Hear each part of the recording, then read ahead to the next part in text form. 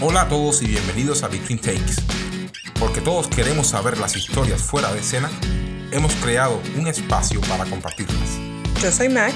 Y yo soy Bear.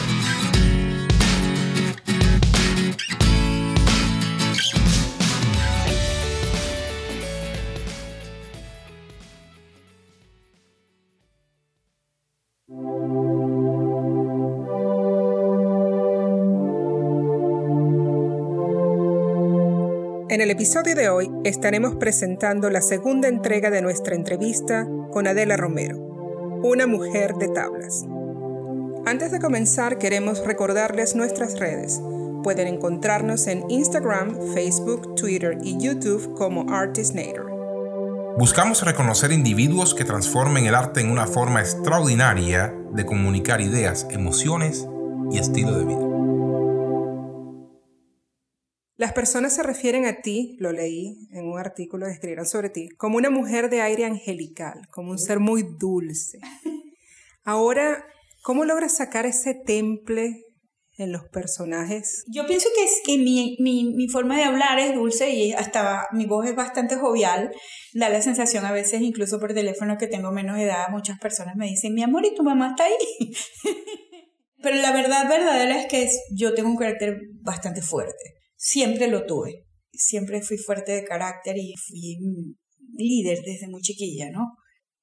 Yo creo incluso que soy más suave ahora que antes. Me he flexibilizado, me he suavizado, he aprendido a enojarme menos, a darle menor valor a las cosas que están afuera, a darle menos poder a la gente. Pero siempre he tenido como mucho carácter para defender mis cosas y esas cosas, y creo que poco a poco me he ido flexibilizando, lo que hace que quizás no sea tan difícil para mí sacarme los personajes. La vida tiene semejanzas con el escenario en el sentido de que van sucediendo cosas, pero no puedes manipular, digamos, como una puesta en escena, la luz, los elementos, o escribir el guión a voluntad. ¿Cómo manejas los momentos difíciles, esos por los que pasamos todos?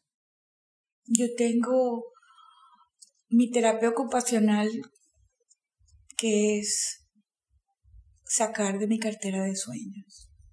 Cada vez que toco fondo, que ha sido varias veces porque se toca fondo aquí, casi como un ejercicio que se repite. Bueno, creo que primero me tomo un día de descanso, es una de las cosas que hago, como que suelto todo y aprovecho para descansar. Mi mamá me decía cada vez que yo no hallaba qué hacer con mi vida, mi amor, date un bañito. Y ella decía que el baño ayudaba para todo. Hay temporadas en las que me baño 2 y 3 veces al día y bueno, es porque estoy en esos momentos complicados.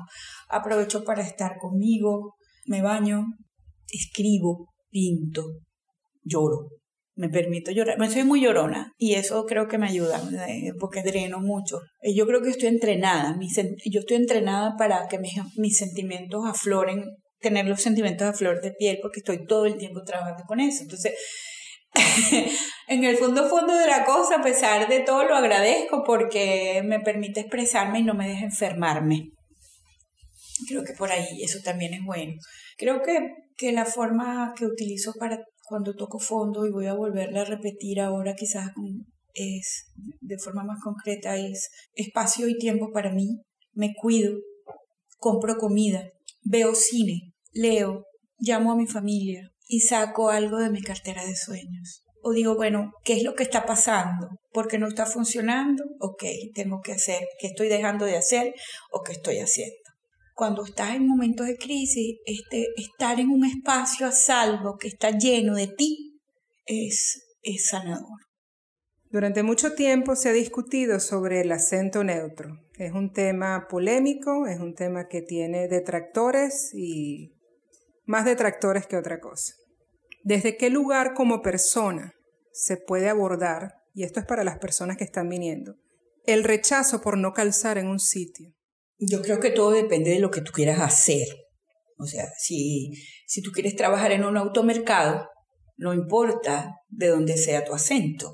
Pero si tú quieres trabajar en la comunicación en una ciudad o en un estado que está donde hay una vorágine constante de gente que viene de diferentes partes de Latinoamérica, aunque hablemos el mismo idioma, venimos con musicalidades y sonidos totalmente distintos, tienes que entender que hay que homogeneizar ese sonido.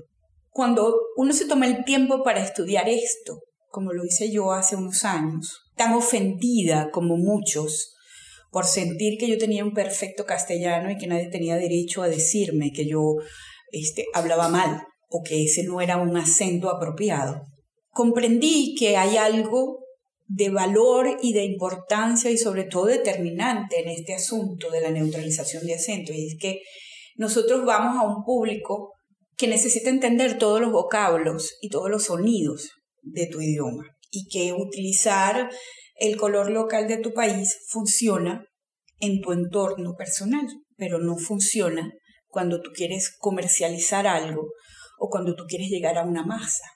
Entonces viene el mito de que el acento neutro es el acento mexicano. Y entonces ahí salgo yo en defensa de los mexicanos. ¿Qué cosa? Nunca pensé que iba a hacer esto, pero lo empecé a hacer en el momento en el que me di cuenta que cada país de Latinoamérica tiene un problema, o vamos a no llamarlo problema, tiene una diferencia con relación a los sonidos de otros países. Los cubanos tienen una forma de sonar la R, tienen una forma de no sonar la R. Los venezolanos dejamos a un lado la S para convertirla en una J. Los argentinos decidieron que la Y y la doble L suenan sh. Y así sucesivamente en cada país hay un sonido que, para el infortunio de nosotros, los mexicanos educados tienen en menor cuantía. El sonido de cada letra del mexicano educado. Por supuesto que en todas partes hay campesinos, hay gente que habla mal, hay gente que tiene bajo nivel de educación y hay palabras, pero en cuanto a eso que yo estaba hablando, los mexicanos son los que tienen menos dificultades en las letras que para el resto de los latinoamericanos hay dificultad.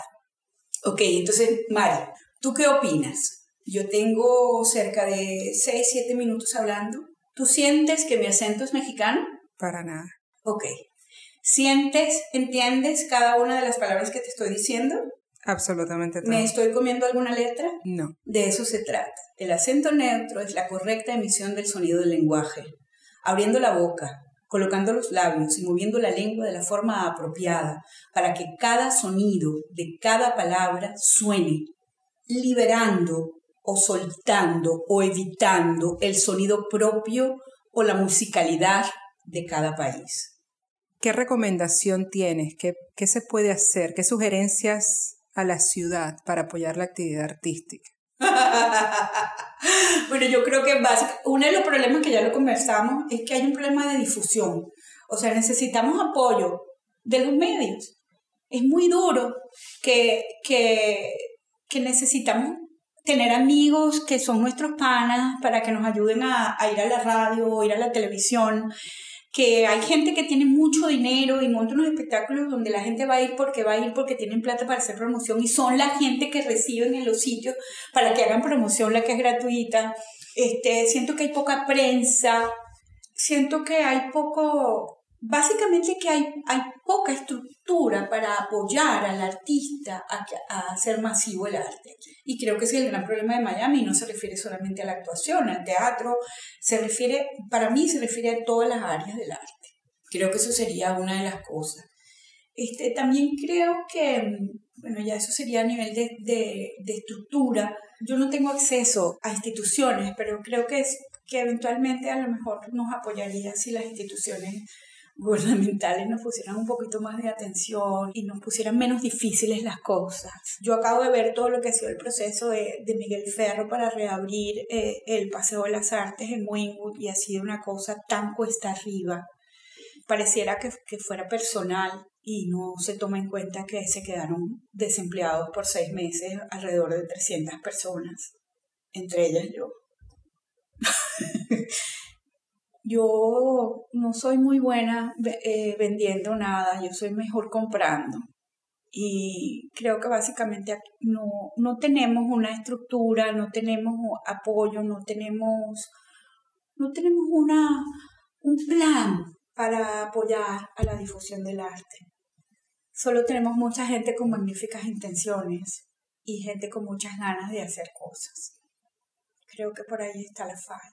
Eso nos dijeron ahora precisamente, que el mundo está lleno de buenas intenciones, pero nadie hace. No, bueno, nadie hace no. O sea, cada zapatero sus zapatos. O sea, yo estoy aquí haciendo teatro. Leandro está ya haciendo el suyo. Eddie está haciendo el suyo y los otros 3 hacemos juntos teatro también. Él está luchando por mantener un espacio. Yo estoy luchando por mantener mi taller. Pero yo no tengo apoyo de nadie. O sea, y no me estoy quejando. Ayer llamé a una amiga para que me haga un programa de radio para ver si atraigo gente. Nosotros recibimos nuestros afiches y empezamos como unos locos a pegárselos a todo el mundo, a todos los amigos, y es la forma que tenemos. Y tú estás aquí ayudándome a mí a promocionar mi trabajo y que la gente sepa quién soy yo y que sepa que tengo una vida cuadridimensional. Y te lo agradezco en el alma, pero tú eres la primera persona en 13 años que se moviliza junto con él para hacer esto por mí. Todas las demás veces yo he tenido prácticamente que llorar para que me paren bola en alguna parte. Y cuando te los encuentras en el camino te abrazan y te besan, mi amor, Adelita. Ella es una de las actrices más importantes de mi país. Ella es bellísima, ella es como mi familia. Y esto es verdad. Y es como mi familia y somos como hermanos y esta persona de la que te estoy hablando tiene un poder increíble. Y me cuesta lo puedo decir, una bola que me atienda el teléfono o que me reciba en su programa. Y como esta persona y otras personas, más o menos con la misma magnitud, con la historia más corta o más larga, pero es más o menos lo mismo. Pero cuando te ven en donde te vean, wow, esta mujer es una institución en mi país. Coño, pero párame bola, ¿entiendes? Ponme una notica en la vaina. ¿Qué te cuesta? ¿Qué te cuesta darle share en Facebook a un espectáculo? Yo le hago share a toda vaina que a mí me ponen. También es un problema de comunicación y de interacción entre nosotros y de solidaridad, para no echarle solamente la culpa al sistema. Estamos conversando con la gran Adela Romero. Quédense con nosotros, vamos a una pausa y enseguida regresamos. Este podcast llega a ustedes gracias a Artistnator, una plataforma para la difusión de artistas que impactan con su arte la escena local y más allá de sus fronteras.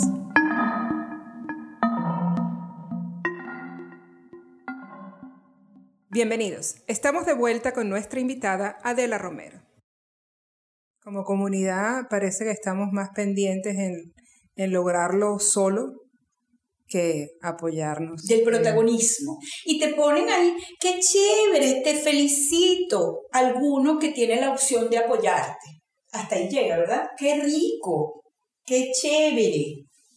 Eres el mejor, Leandro. Eres la mejor, Adela. Hasta ahí, pero yo no veo por qué no lo publicas en el tuyo.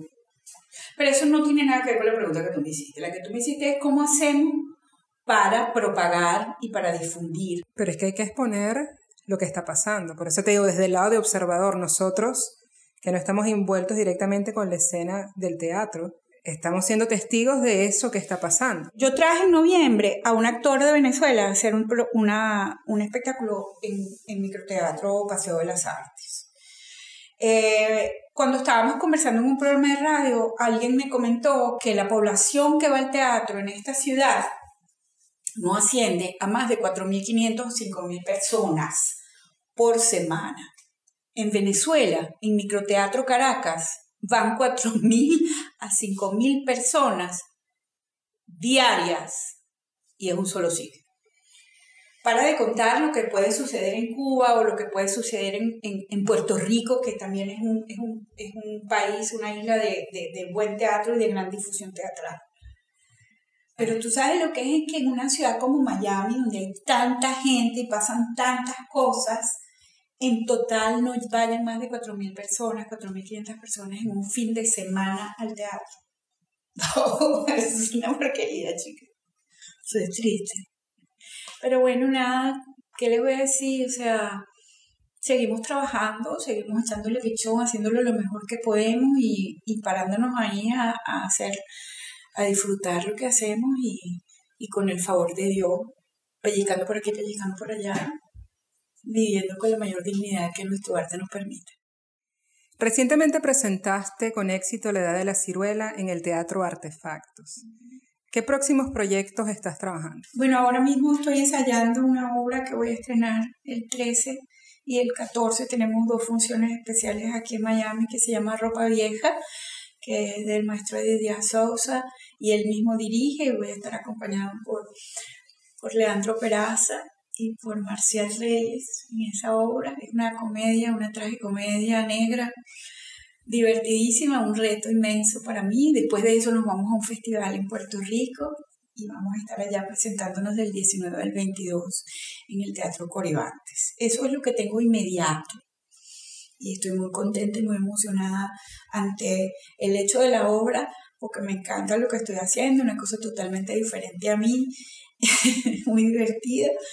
Y me encanta el hecho de ir a Puerto Rico. Tengo muchos años que no voy, es uno de mis sitios favoritos en el mundo, de los que conozco del mundo, claro está, tampoco es que los conozco todos, pero me encanta esa isla y estoy muy contenta de ir de nuevo.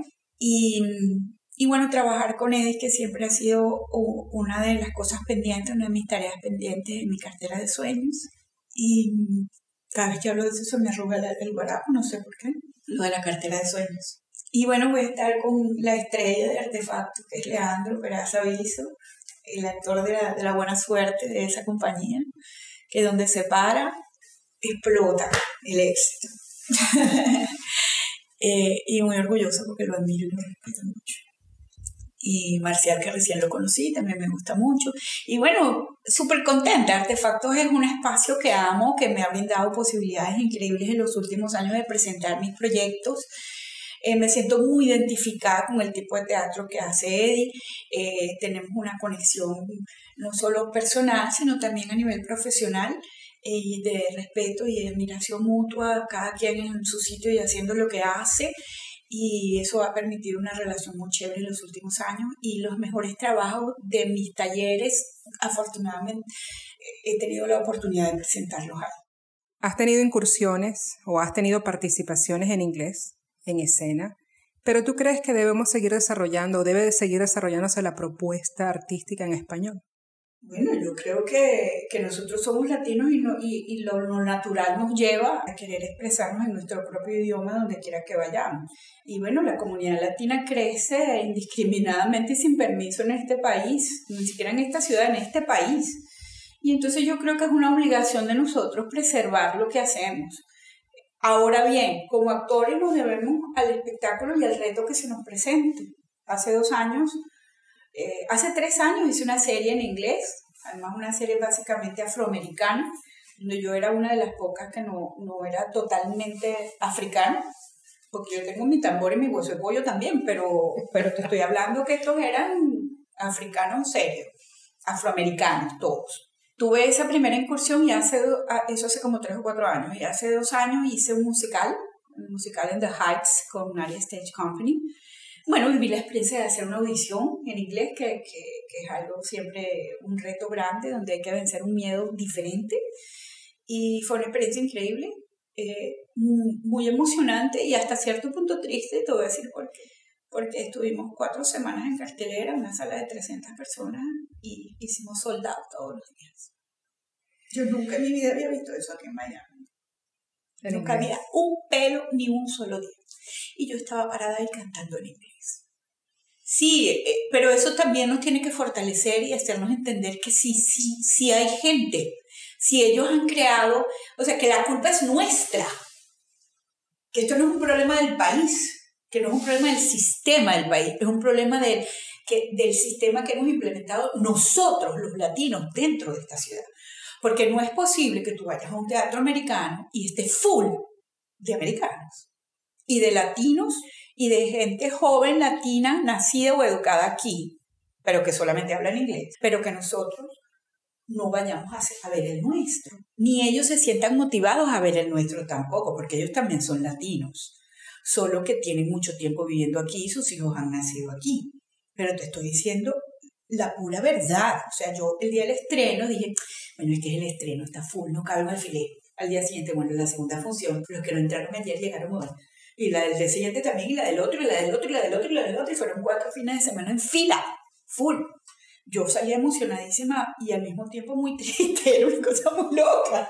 Yo decía, ¿pero qué es esto? O sea, a mí no me... Y ninguna de esas personas me fue a ver a mí. Quiero que sepas que ninguno de mis... Yo creo que en total habrán ido 4 personas que me conocían a ver eso.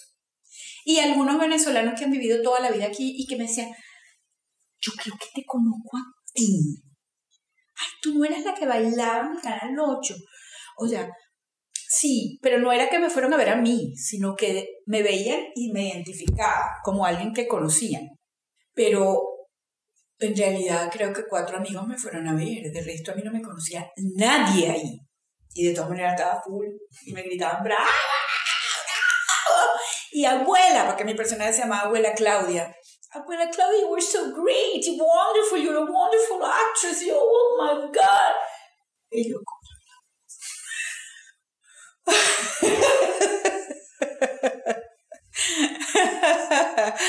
pero bueno, nada, esa es información para nosotros, para saber que el problema lo tenemos, somos nosotros. O sea que para desmitificar eso de que Miami es el cementerio de los artistas hay que soltar la pala. Y no seguir cavando los huecos, digo yo, entre la comunidad latina. Mira, yo no creo eso y me resisto. Me resisto a creerlo porque nosotros, en este árido sitio, digo nosotros y porque está Leandro aquí de espectador, y hablo de Eddie Díaz Sousa, esto no es el cementerio de los artistas porque nosotros trabajamos, hacemos cosas, la gente viene y dice que le gusta. Los 20 oyentes, los 20, los 40 o los 50 que vienen salen felices y contentos y les gusta lo que hacemos y nos respetan y dicen que lo que hacemos es bueno. Quiere decir que no es el cementerio de los artistas, que sí hay gente, que aunque tengamos 20 espectadores que se vayan felices, nosotros estamos haciendo nuestro trabajo. Ahora la tristeza es que esta sea nuestra vocación y este señor tenga que trabajar en una licorería y yo ahora me tenga que poner a trabajar en una tienda de ropa, siendo lo que somos, habiendo hecho lo que hacemos y que la gente reaccione de la manera que reacciona al trabajo que ven de nosotros en el escenario. O sea, yo ese cuento de wow, tú eres la mejor del mundo, qué buena actriz eres, tú eres increíble, yo me acuerdo de ti. Ajá. Oye, para que conozcan a Adela Romero, esta es una gran actriz, pero deja de hablar tan bien de mí, dame trabajo. ¿Ah? Querida Adela Romero, para saber más de ti, para conocer más lo que haces, ¿cuáles son tus redes? ¿Dónde te encontramos? Yo soy Adela Romero Art, en Twitter, en la otra, ¿cómo se llama? Instagram y en Facebook. Y tengo otra que es Adela Romero Art Studio. Y bueno, mi nombre es Adela Romero, donde quiera que usted me busque. Una negrita así, gordita. Mi teléfono es 786-234-3899, mi teléfono que doy a todo el mundo por si acaso está usted interesado en alguna clase de actuación o de neutralización de acento. ¿Ah? 786-234-3899, Adela Romero Art. Ha sido un enorme placer, ha sido enriquecedor, motivador, una sacudida con amor tremenda. Gracias por estar con nosotros en Between Takes, darnos la oportunidad de compartir con la audiencia, con los oyentes, quién eres. Ha sido un honor para nosotros, realmente. De que sí soy dulcita, pero no tanto. Muchas gracias, mi amor, ha sido riquísimo, me he sentido muy libre y muy respetada y muy cómoda, de verdad, gracias. Este podcast llega a ustedes gracias a Artistnator, una plataforma para la difusión de artistas que impactan con su arte la escena local y más allá de sus fronteras. Espero hayan disfrutado esta entrevista con Adela Romero.